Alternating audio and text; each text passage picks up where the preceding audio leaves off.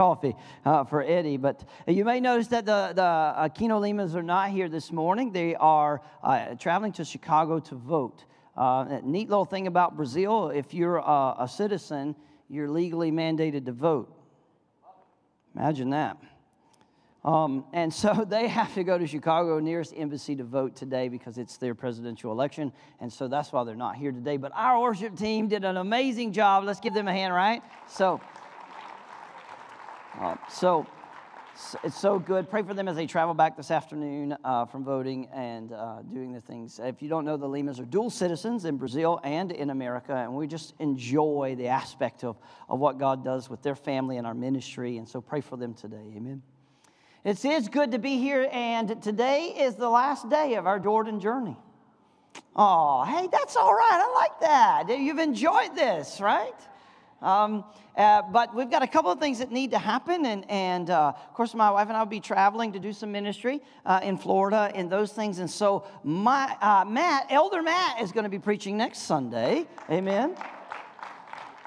And then the man, the myth, the legend himself, Eddie Lima, will have the following Sunday because I'm going to be in Paw Paw and get to share up there on the 16th. And so that's going to be excited. And then on October 23rd, not only is our Bible memory going to be highlighted and Blended Family is going to kick off their 12-week ministry campaign, but we are going to start our marriage sermon series that we have titled Masterpiece. And so there's a lot to look forward to. Amen.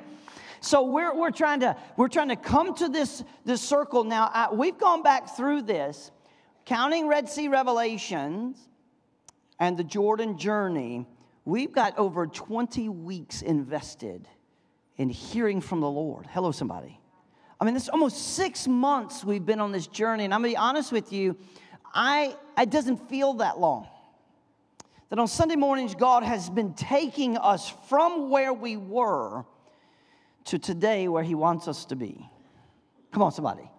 And this has been an amazing series to put together, to work through, to study, to take our team and say, what is God sharing and how is God doing that?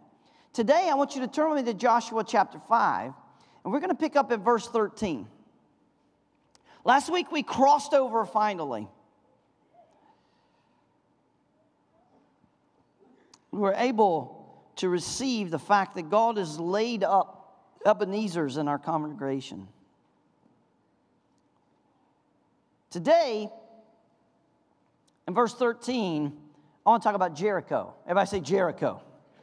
Now, I'm going to talk about ancient Jericho, not the Jericho you might Google and see some of those things. We're going to talk about the first time we ever encountered the city, the first time that it's ever been experienced. We're going to talk about ancient Jericho. And it might shock you some of the details that we're going to bring out in this. But verse 13 says, when Joshua was by Jericho, he lifted up his eyes and looked, and behold, a man was standing before him with his drawn sword in his hand. Now, if you're a warrior, how many ever just looked up and not expected someone to be standing there and it spooks you?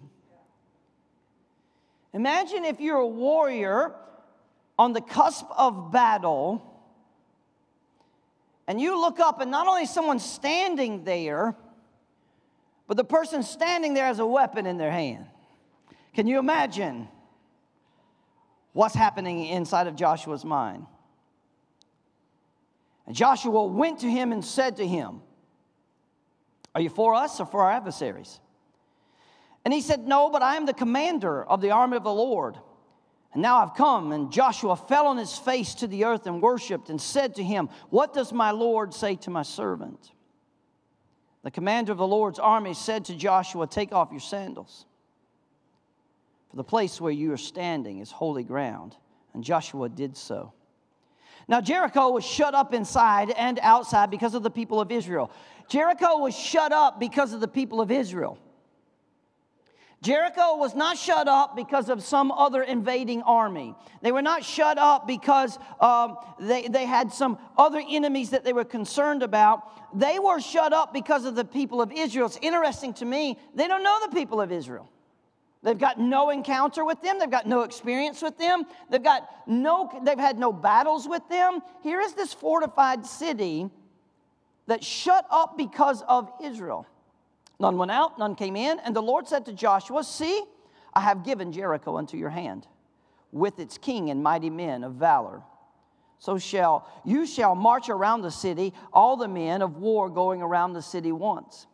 Thus shall you do for 6 days. 7 priests shall bear the trumpets of ram, the horns before the ark. And on the 7th day you shall march around the city 7 times. And the priests shall blow the trumpets.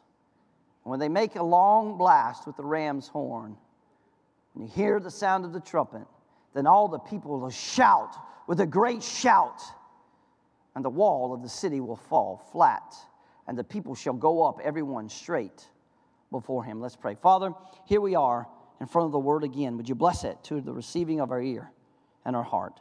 In Jesus' name.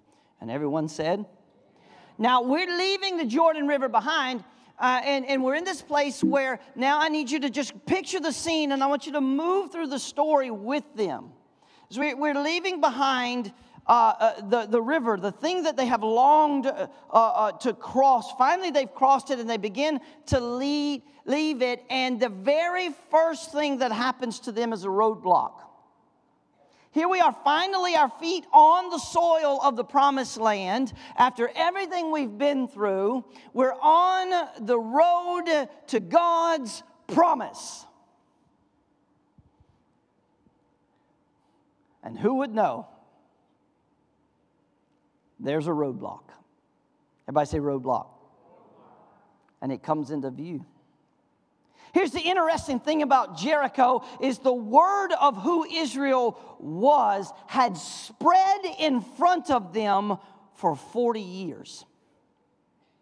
The word of what God had done at the Red Sea. You think we've been at this for almost 6 months. For 40 years, the word of what God did at the Red Sea had gone forward in front of the people of God. It wasn't rumors. It wasn't conjecture. It was the word of what happened. And for 40 years, it went in front of them. Come on, somebody.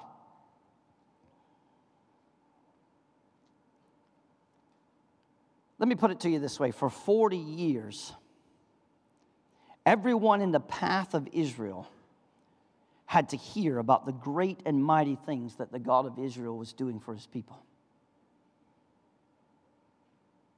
It had to be disbelief in the beginning. But you know how you hear something you don't believe in and it just fades away and you're like, see, it was nothing. But this never faded. For 40 years, the news of the Red Sea kept coming, kept coming, kept coming, kept coming. It never went away. It never went away. It never went away. It was in front of them. They'd never met Israel, but what they had met was the good news of their good God. And that if God could split the Red Sea, what are our walls? If God could split the Red Sea, what are our weapons? I mean, if their God is doing that for them, can you imagine that every town in front of them was full of anxiety and full of tension because of who the Israelites were? Look at verse 1 in chapter 5. As soon as all the kings of the Amorites who were beyond the Jordan to the west and all the kings of the Canaanites who were by the sea heard that the Lord had dried up the waters of the Jordan for the people of Israel until they crossed over, their hearts melted. And there was no longer any spirit in them because of the people of Israel. We're next. We're next. Come on, somebody. And so here they are, camping at Gilgal. They'd observed all the things that they hadn't done in the wilderness. One of the things that they had observed was the Jewish rite of circumcision. Hello, somebody. There's going to need to be some rest after that. They had observed the Passover. And now Joshua, the great general, turns his attention to Jericho, this strongly fortified city. And the Bible declares to us that it was shut up because of Israel. Now, that's got to give you some confidence right away going in. It's like home field advantage. It's like we got confidence. This belongs to us. And you're in the way. But here's the problem. Joshua had no idea how to defeat the city. Because the walls of Jericho seemed impenetrable. That was their defense. That was their greatest tool, was their walls. And you can do a lot of study about it. It's very interesting. And so you would say, well, if the walls are too strong to penetrate, let's just siege the city. That's a military tactic. We'll just starve them out. We'll thirst them out. We'll just wait. We'll cut off their supply lines. But the problem was Jericho was built on an oasis. And so they had all the water they need. And it never ran out. And with that water, not only could they deal with their thirst, but they could grow. They could raise their livestock. They could do everything they needed because inside the city was an oasis. In the middle of this desert was something no one else had. A siege isn't going to work. Hello, somebody. It's not going to work.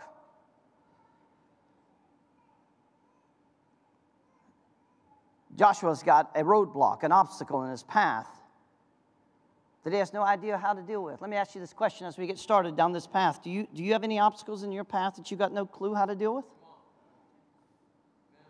Have all the regular things that you've tried to do not work? Oh, come on, somebody. Listen, I've got this pattern when I get discouraged. Ask my wife of the things that I do. I get discouraged, I go right to the Word.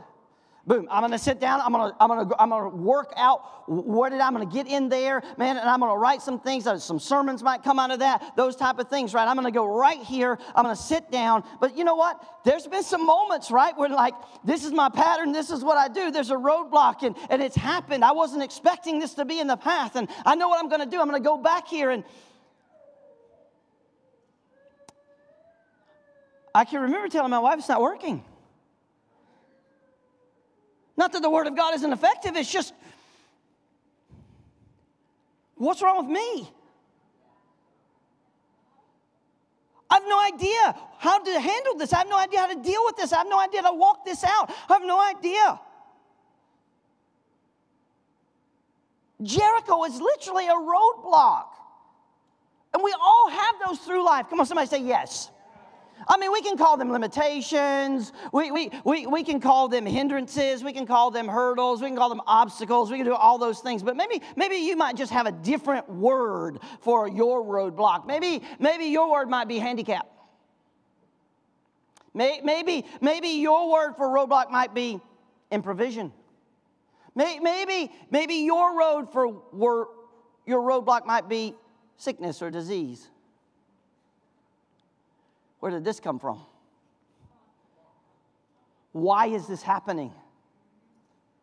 I don't know how to deal with this.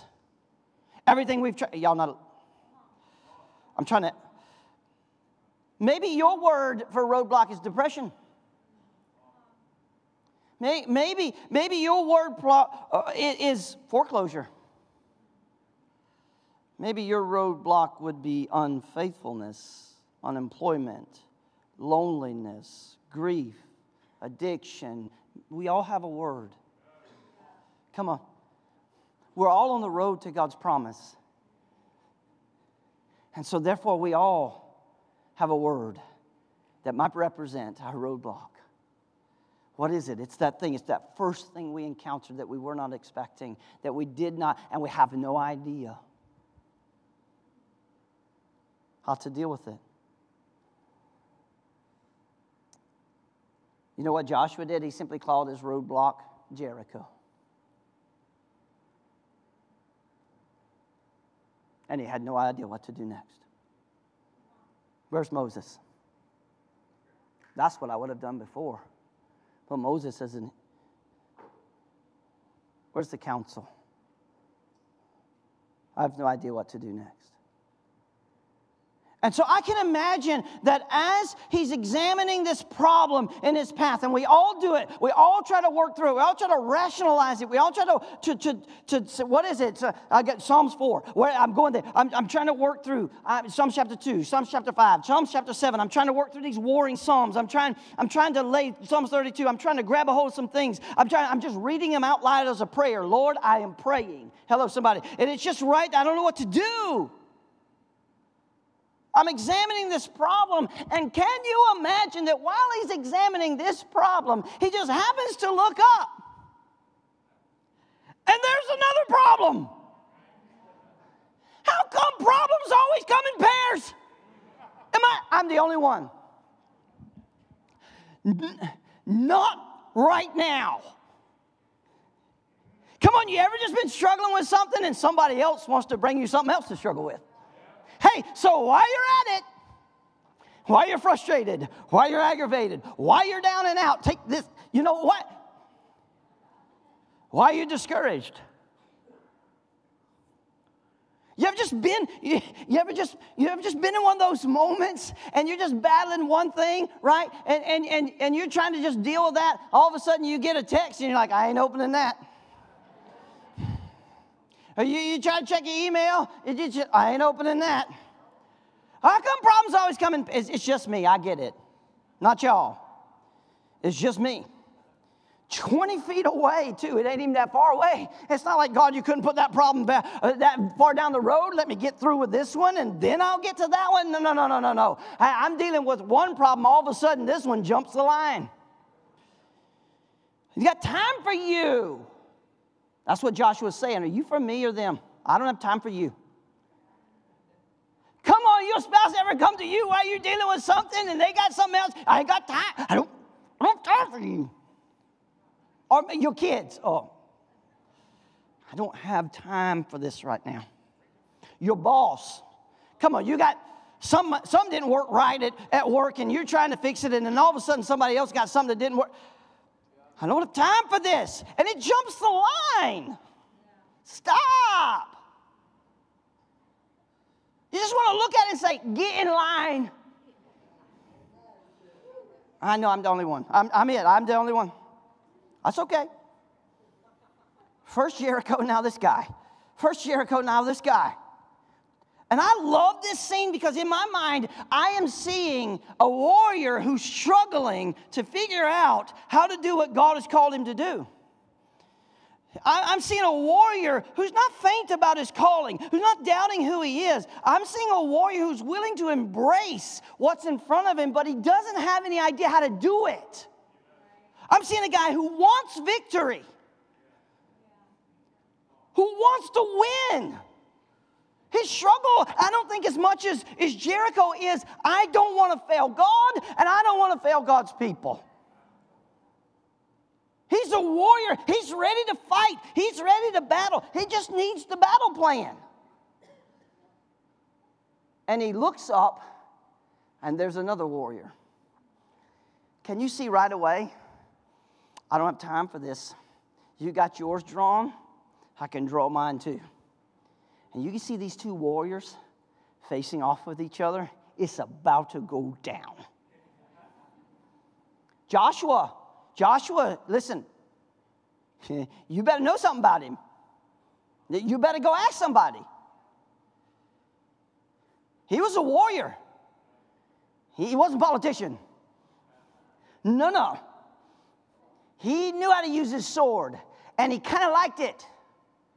He was ready.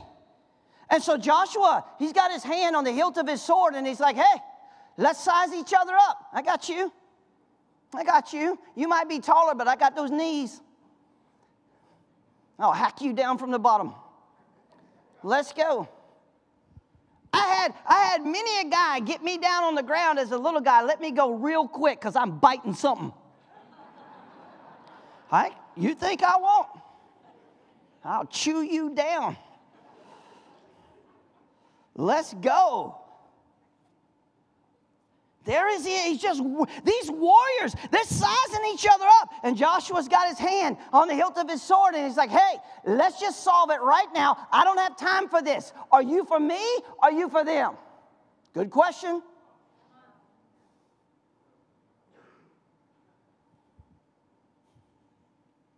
Let me help you out. This is no angel. And let me tell you why. Because every time in the scripture that someone encountered an angel and they bowed down, that angel said, "Stop that. Get up. I am a servant like you. You will not worship me." No angel ever declared that the person they were speaking to was standing on holy ground. This is no angel. This is the commander of the army of the Lord. This is Jesus himself. And as Joshua worshiped, this invincible commander extends who he is by saying, "It's the wrong question. Don't ask me if I'm for you or if I'm for them. I'm not on your side. Come on, somebody. I'm on the Lord God Almighty's side." And behind this warrior standing in front of Joshua is Jesus himself, is the heavenly troops ready to implement God's plan. What a moment. Joshua standing face to face with Jesus. Not the little Jesus you got on your wall, holding a lamb with a somber face. He's standing face to face with King Jesus, the one who's already got his sword drawn because he's already victorious. The one who's not waiting for the battle to start, the one who's already fought the battle. He's standing there face to face, drawn sword representing the judgment of God. And he says to him in verse 15, "Take your shoes off."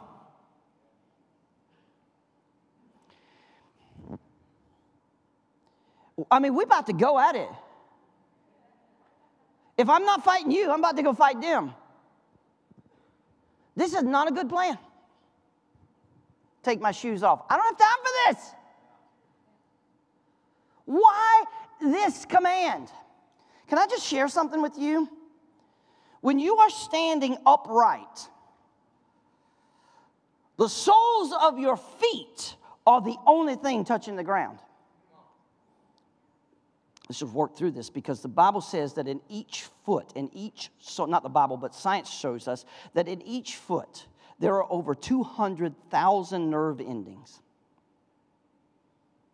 Close to 500,000 of your nerve endings are standing on the ground holding the entire weight of your body.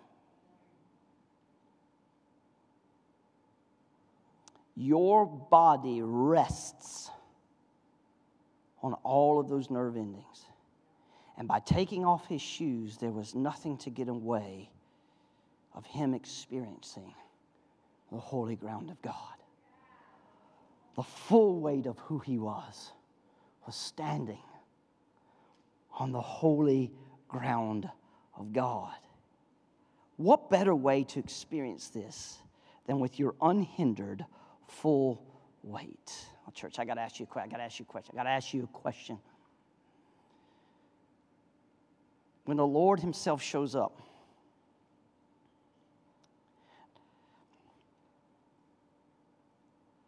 we don't want anything between us and him. And so what are you wearing right now that's between you and God? Come on, what do you have on that's hindering your full weight from leaning into and resting on the holiness of God? Are you wearing unforgiveness?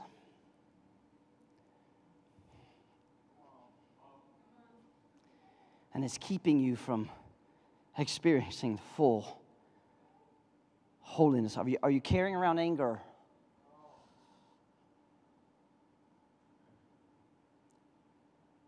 Are you living in excuses? What do you have on, church? Are you living in offense? I'm going to say it. I'm going to say it out loud. And you'll just love me because we got to live in eternity forever together. But willingly living in offense allows you to justify your bitterness. And that is your hindrance from fully experiencing God. And you need to deal with that. You need to take that off. You need to take that off. Because let me tell you something. We all get offended. Me too. Hello, somebody. Man, I have called these elders more than once to just go off. Somebody hurt my feelings. Somebody's mean to me. And every one of them. So?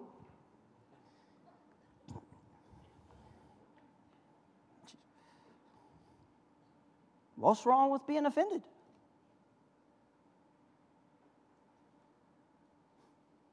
You'll be all right. Hello, somebody.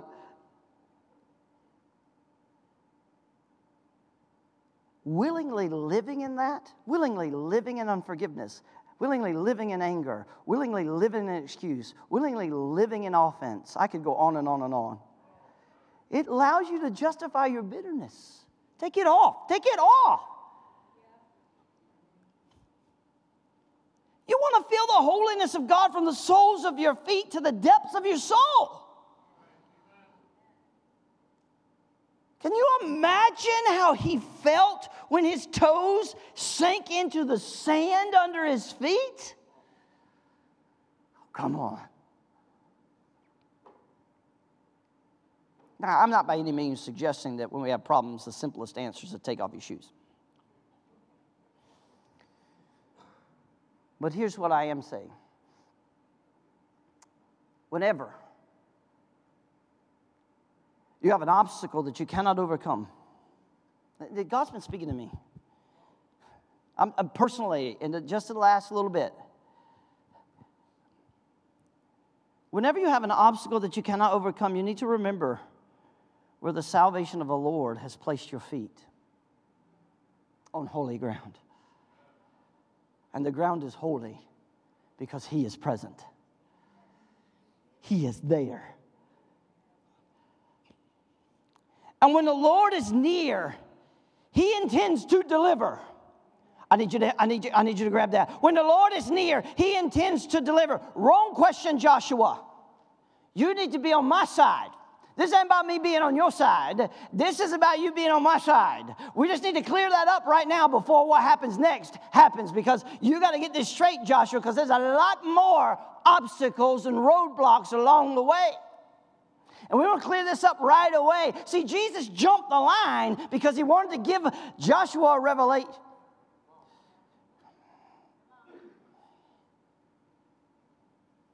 And so a plan comes up unlike anything we'd ever imagine. It's a special opportunity to experience his holy and blessed presence.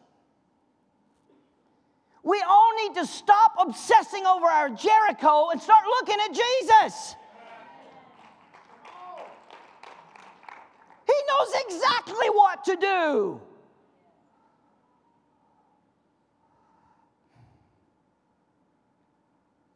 So here's the plan. I don't know what to do. I don't know what to do. I don't know what to do. I got a plan. Great.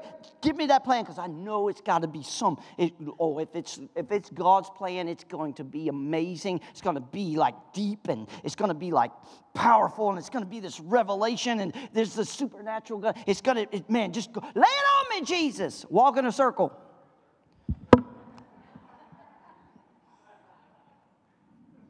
That's the plan. We've been doing that for 40 years. Really, that's the plan? See, you don't read your Bible like I do. That's the plan. Come on, I know. Listen, I'll be watching football, and I'll be like, that was the plan? Everybody needs to be fired right now. Right now, halftime, don't even come out back on the field. Get a whole new coaching staff. That was the plan? Not ready to play football. Not ready to play football. That was the plan. Come on, in life, have you ever felt like God spoke to you in your prayer time over something you've been wrestling with, and God speaks about how to deal with it, and you don't receive it because you don't believe? It can't be that simple. It just can't be that. I've already been doing that.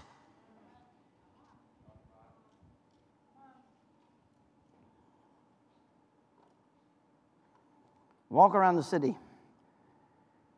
That's the craziest strategy. But let me tell you something. That's on par with God. If you read your Bible a little bit, you'll say, yeah, sure is. Hey, Gideon, take 300 men. That's the plan? No, I'm not done. Take some torches and some pitchers.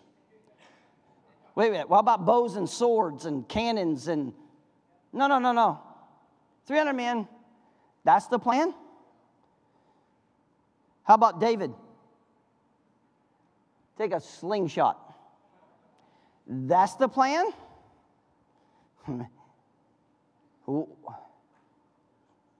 Why not armor, bigger soldier? How about somebody bigger than Goliath? That'd be a good plan, God. Nope, I like a rock and a string of leather. That's the plan? How about Jehoshaphat? We got to defeat these invading enemies, these hordes of invaders. God, we got to defeat. And God's like, just start a choir. You going to sing them to death? That's the plan?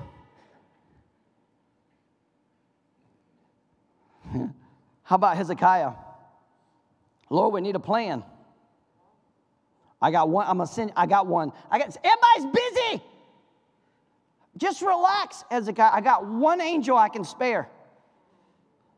That's the plan? Yeah, 185,000 dead enemies later, I think that was a pretty good plan. How about Acts? A small band of uneducated men. That's the plan? Come on, Jesus. That's the plan? Yeah, we all here today, aren't we? It was a pretty good plan.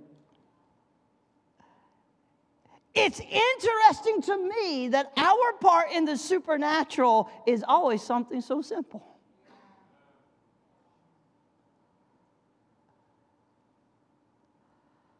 But we have this treasure in jars of clay to show the surpassing power belongs to God and not to us. In case you want that reference, that's 2 Corinthians 4:7. We have this treasure in earthen vessels to show that the surpassing power of God belongs to Him and not to us. That's the plan.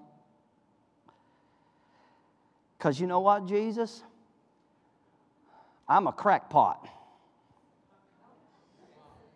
Yeah, I leak a lot. You gonna pour your power into me, it ain't gonna stay around. I leak. I am a cracked pot, Lord. You agree with that way too much. Wait a minute.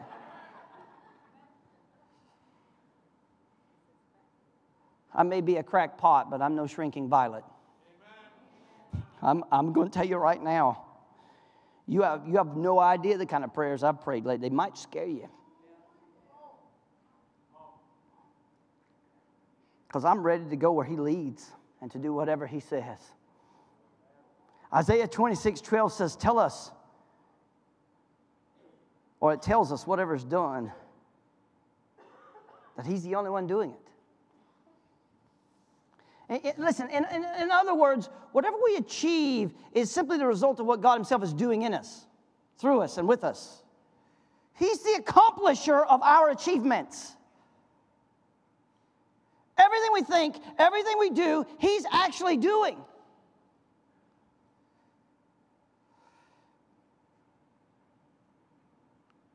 And I want to get it. I want to be honest with us in our sermons. I want to be honest with us in our time together like this. I just want to be real with all of us because we're all just walking with Jesus. But if you're bearing a strain that's load and heavy, one that's painful and hurtful, if you feel like you're at the place where you're undertaking a project that's too big, or there's an obstacle in front of you that's too rigid, you know what we need to do? We need to remember we're not in charge. And that none of those obstacles took God by surprise. God knew exactly where Jericho was. And for 40 years in their wandering, He decided that they were going to cross the Jordan River at that spot so that the first place they would encounter was Jericho. You need to understand why this is so important. I'm going to share it with you in a minute. Because if you blink, you could miss Jericho. If you're off by just a little bit in your crossing, you'd go by it and not see it. I'm talking about ancient Jericho.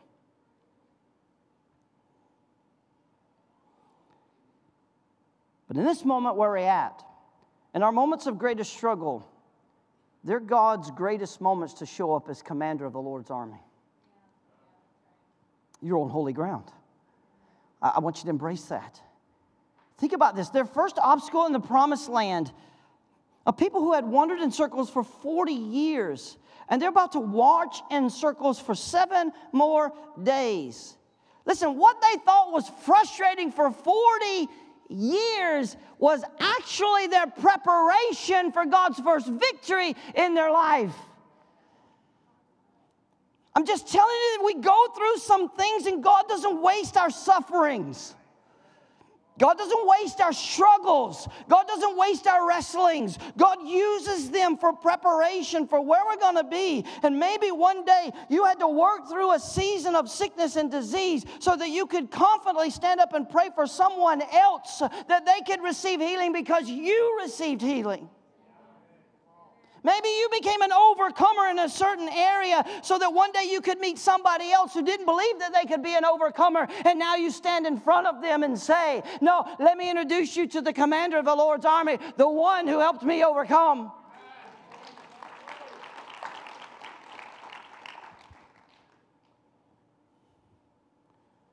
Just maybe your marriage sucks right now.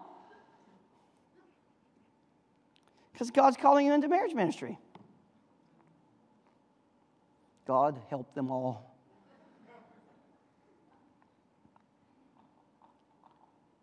It's preparation. See, the problem is we never look at our pain as prep. We never look at our struggle as prep. We never look at our obstacles as prep. We never look at our roadblocks as God wanting to reveal something to us. My wife and I had to take a detour one time, and I was late. I don't like being late. We were going to be late, and now the detour is there. We had to go around, and I was just aggravated about it. I was just frustrated. And she's like, why are you so frustrated? I'm like, everything's in the way. Somebody's always trying to slow my roll.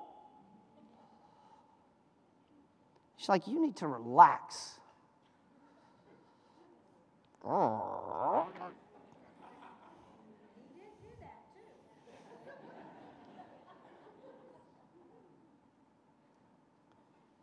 But taking that detour was a road we'd never taken before.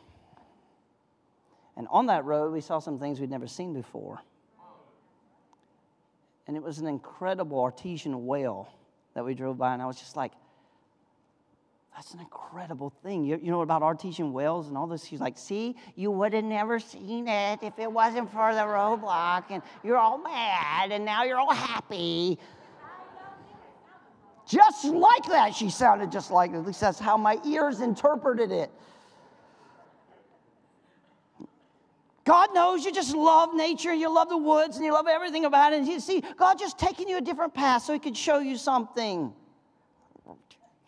Time for this.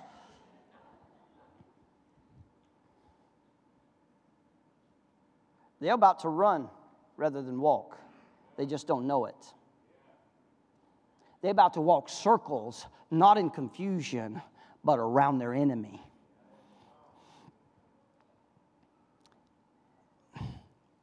we come into the close of this series. And let me ask us one last question. What is it that keeps you awake at night? I know what keeps me awake at night. All day long, every day, it's always fix something, right? Just once I'd like to go to bed and have a dream where I don't have to fix something there too. Last night, I have no idea why Eddie and I were going on vacation together. But I was okay with it because I know if Eddie's going, we're going to eat good. And Eddie's driving in this car. I've never seen this car before. And we were talking about, we were talking about, man, we're excited to just go and not have to fix anything. And in that moment, the car breaks in my dream. And I'm like, stuff won't even stay unbroken in my dreams. It's just me, though.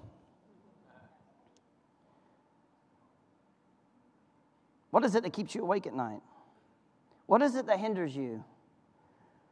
What is it that blocks your way to God's promise? That's your Jericho. The walls of Jericho, let me just say this to us, and here's a great theological revelation that maybe we get. The walls of Jericho didn't stand in the way of Joshua taking the city. It stood in the way of Joshua's route to the interior of God's promise.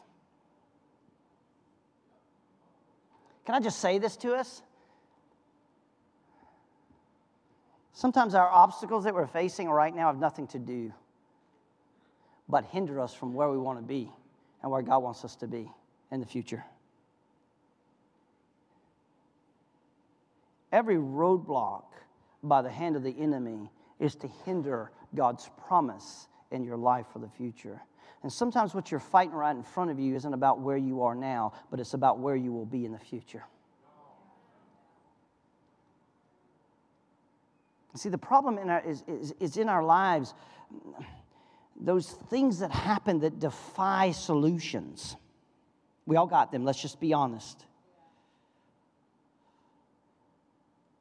Those are areas of God's special arenas for His great grace and His great power and His great mercy.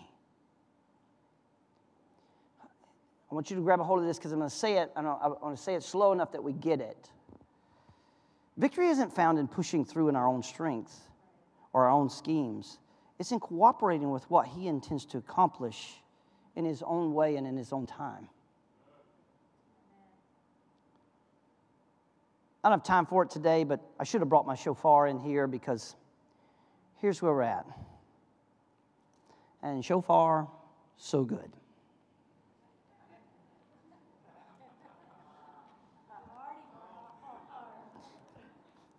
No one's going to remember anything in this sermon but that.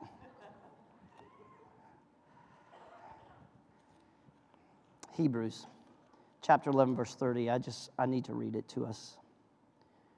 By faith, the walls of Jericho fell down after, everybody say after, they had encircled them for 7 days.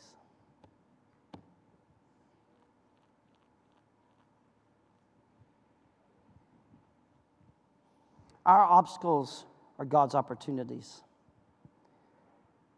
So they must be encircled His ways. See, with biblical weapons, we can pull down strongholds. That's what 2 Corinthians 10:4 says. And so let me give you this. First thing I want you to do, write this down. Encircle your obstacle with His power. The power that's only found in His presence. He is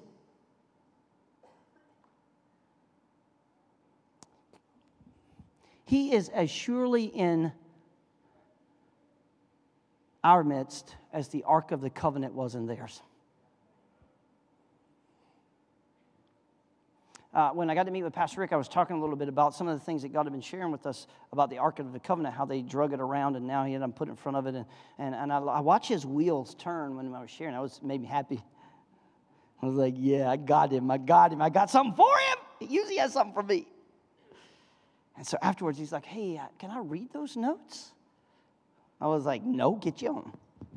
No, I sent them to him. Absolutely, I sent them to him. Second, I want you to encircle your obstacle with prayer. Why did the Lord tell them to march in silence, except for the shofar? Because he wanted them to pray. Can I say this to us? And I know this as well as you know this. Warriors need to focus on their commander. And our commander tells us to pray. It's a command. Why?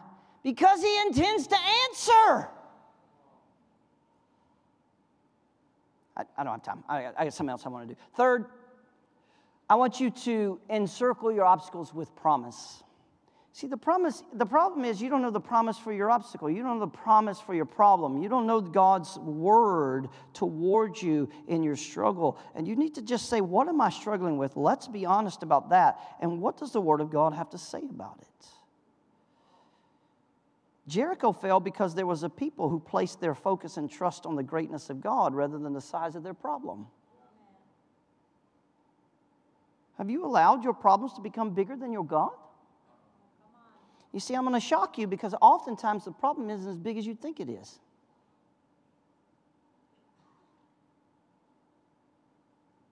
The fourth thing I want you to do is encircle your obstacle with perseverance. Nobody finishes who quits. You tired of starting over? I ask you a question. Are you tired of starting over? Well, quit stopping. Y'all didn't say. That was good. That was good.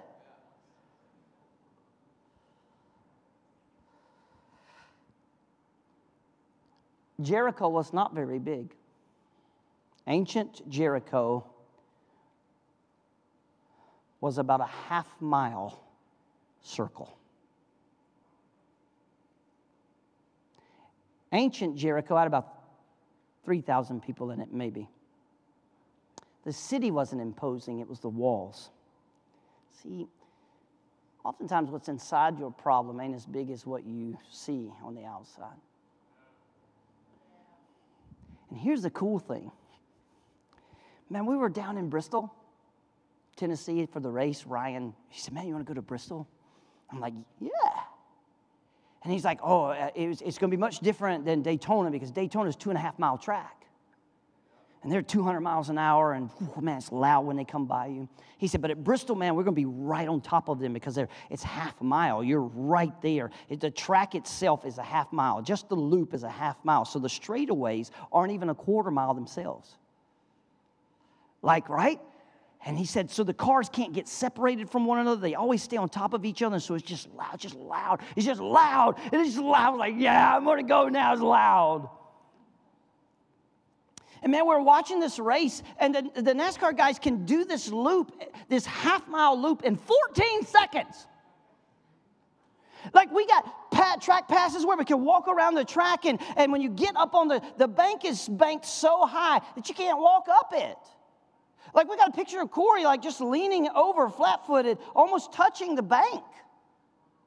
Because, like, you know, there are 130 miles on the straightaway, which really isn't a straightaway itself. The whole thing is banked. And then in the curve, they're like 87 miles an hour. And so, you know, late at night, because it's a night race, when they hit those curves and they ride those brakes, the wheels glow.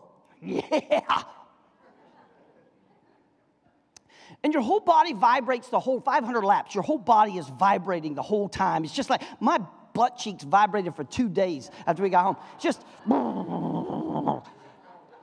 And, you know, Ryan's got radios, and so we can listen to the pit crews. And some pit crews you want to listen to, some you just got, I got to change the channel. That is R-rated, right? Like, and you're listening to these guys, and so you got headphones on, and that muffles the sound. But listen, every time without fail, 100,000 people in this stadium. It'll seat 150,000 people in this stadium. Without fail, when they would do a restart, and those cars would come around wide open at the start-finish line there, everybody would take off their headphones. And I mean, it was just so loud. Even when the race was going on, it was so loud we couldn't talk to each other. We were texting on our phone and showing each other our phone. Like, you know, like it's so, your skin just like, I was like, only in America. It's so great. And I loved it. And I'm like, this is a half-mile track. And man, that's the size of Jericho. Like Jericho would fit inside of that. Do you see it? Can you see it? Like the city of Jericho would fit inside of the loop at Bristol. That's how big. I can't explain. Just watch. You got to turn it up.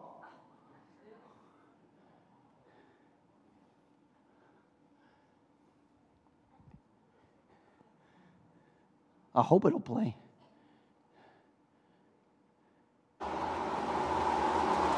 Look at USA, USA, Watch these guys come to the start-finish line. I promise you, this does not do justice. Come on, Ryan. This is not. Look at Corey and Taylor.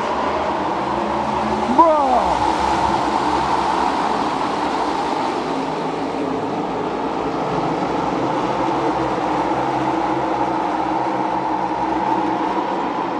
Seconds. 14 seconds.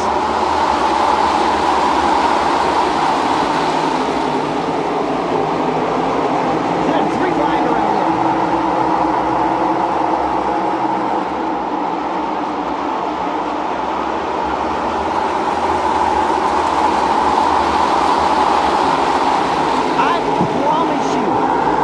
I promise you, NASCAR is God's gift to this country boy.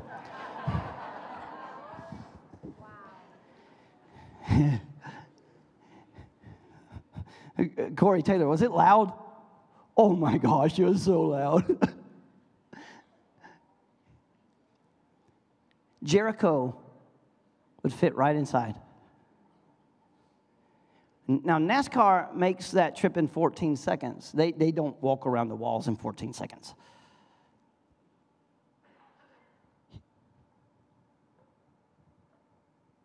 Can I say this to them, to you? What they thought was their biggest roadblock was their shortest obstacle. What's a half mile when you already walked 40 years? Can I say this to us this morning? What is this thing in front of you, given what you've already been through? What is this thing that you think keeps you from the promise of God, given everything you have walked through to this point? Persevere. It may not be as big as you think it is. The last thing I think this church and everyone here must do is encircle our obstacle with praise. Worship anyway. Worship anyway. Because when we combine God's powerful presence with prayer, with promise, with perseverance and praise, what we do, church, is we create a vibration of victory that can demolish the most impenetrable strongholds. The book of Psalms frequently tells us to shout a bit. That's good for a little Pentecostal boy. That might freak some other people out. It does.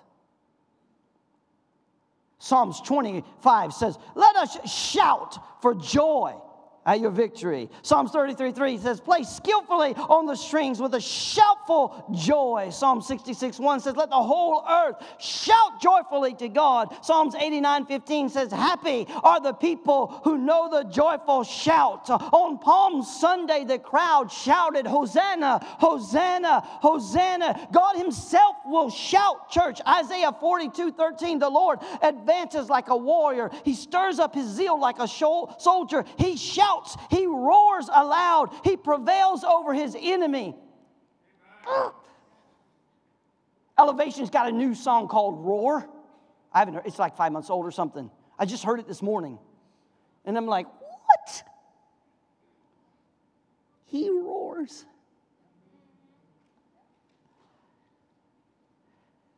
Jesus shouted. 11:43, Jesus shouted with a loud voice, Lazarus, come forth. And I got good news for everyone here and who's listening. He's going to shout again one day, for the Lord himself will descend from heaven with a shout. When was the last time you shouted? Who cares? Who cares? Your problems are shouting at you. When's the last time you shouted? When's the last time you shouted over your family praise and victory? When's the last time you shouted over your problem, healing and deliverance? When's the last time you shouted? When's the last time the church said we're going to shout? No, we're Christians. Let's be quiet. Do you understand that the Bible says there's only going to be 30 minutes of silence in heaven? You know what that tells, Pastor Don? There's a bunch of noise up there. It's going to be like Bristol in Tennessee. Heaven's going to vibrate the place, man. Shout to the Lord when you emerge from the wilderness, somebody. Shout to the Lord when the Jordan River parts in front of you. Shout to the Lord when you cross another stage in your life. Shout to the Lord when an obstacle blocks your faith. Psalms 95:2 says, let's shout triumphantly to him in song. It's not going to hurt you to startle the devil.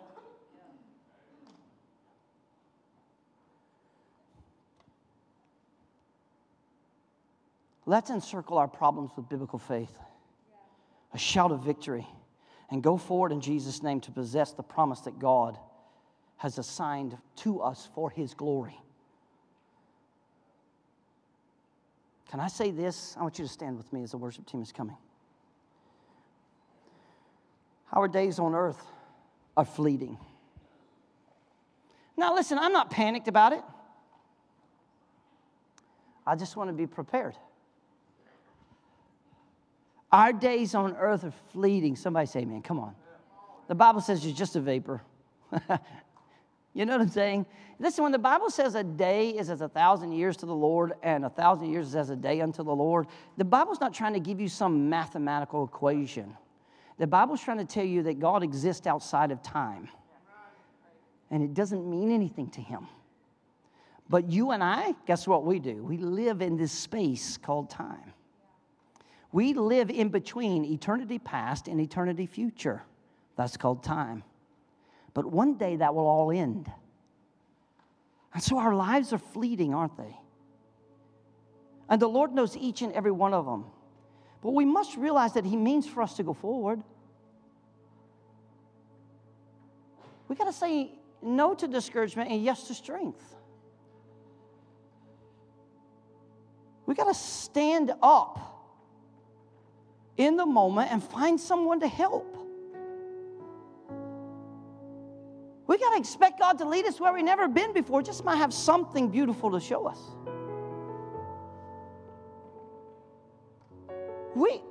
We need to prepare today for tomorrow's wonders. This church. We trust God for the problems in the pathway of those things. We got to build some monuments. It's okay. We're not in charge. Remember, he is. And we encircle our obstacles with biblical faith and we claim the land. Don't forget to shout. Don't forget to shout. This is our journey. Hello, somebody. This is our journey. And God has brought us thus far, not for Jericho to hinder us, but so that our story continues to go forward to the next one. Hey, can you imagine them? Hey, not only did God split the Red Sea, but he opened the Jordan and he pushed the walls of Jericho down. The next town, can you imagine? Like, I know what AI is and I know what happened there and we learned from that. That's not this sermon. But they had to know it. They had to. Archaeologists said when they found the walls of Jericho that it wasn't like an earthquake happened and everything just fell down. It was like somebody took a cookie cutter and pressed it into the dough straight down. It was like someone pushed the walls straight into the ground. Can you see God? Now, told you. I don't know if that's what happened. Listen, they want to try and tell me what the weather's going to be like. They don't even know what it's going to be like tomorrow. They want to try and tell me what it's going to be like in 1,000 years. I don't know what it looked like 1,000 years ago. I don't. But all I know is that this story has inspired us because of the history of God with His people. That I do know. And mine and yours are the same. And so this morning, we've been on a journey, and I just want to pray for us. You want to do some business with God. I know we've prayed a lot already and those things, but I just feel like, man, we're there, right? We need to start encircling our problems with faith. And nobody's scared about what you're facing because we're on this journey together. Don't be afraid to share that. This is my Jericho. You might just discover that it's theirs too. Hey, let's shout together. Let's shout together. Father, in the name of Jesus, today, your glory and your honor, that's our focus. Lord, what's 7 days to encircle our problem, given the 40, given the lifetime we've walked already? God, let us not be discouraged with the simpleness of our part in your supernatural work. Father, it's hard to believe sometimes that just our obedience is enough for you. God, that's what you say. And so I want to pray right now in the name of Jesus for Jericho. Whatever it is, whatever it represents in this room right now, God, I thank you that you already had a plan, that the walls would come down.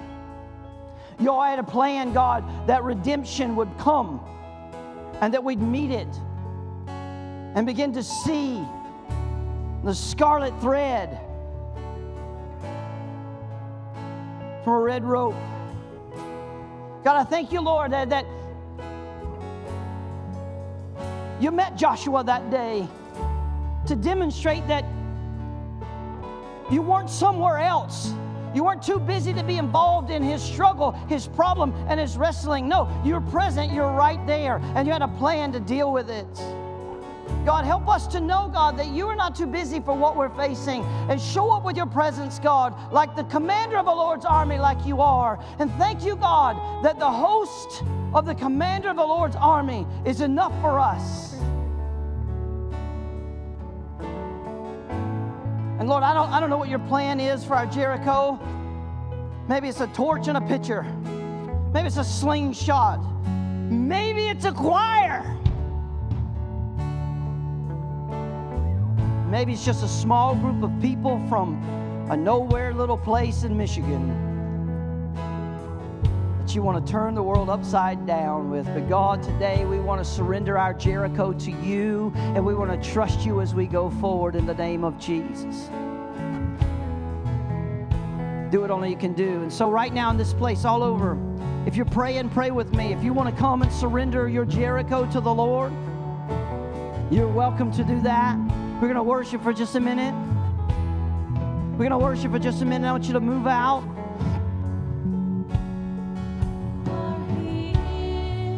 Jericho is something you want to lay down. I want you to come and surrender it to the Lord.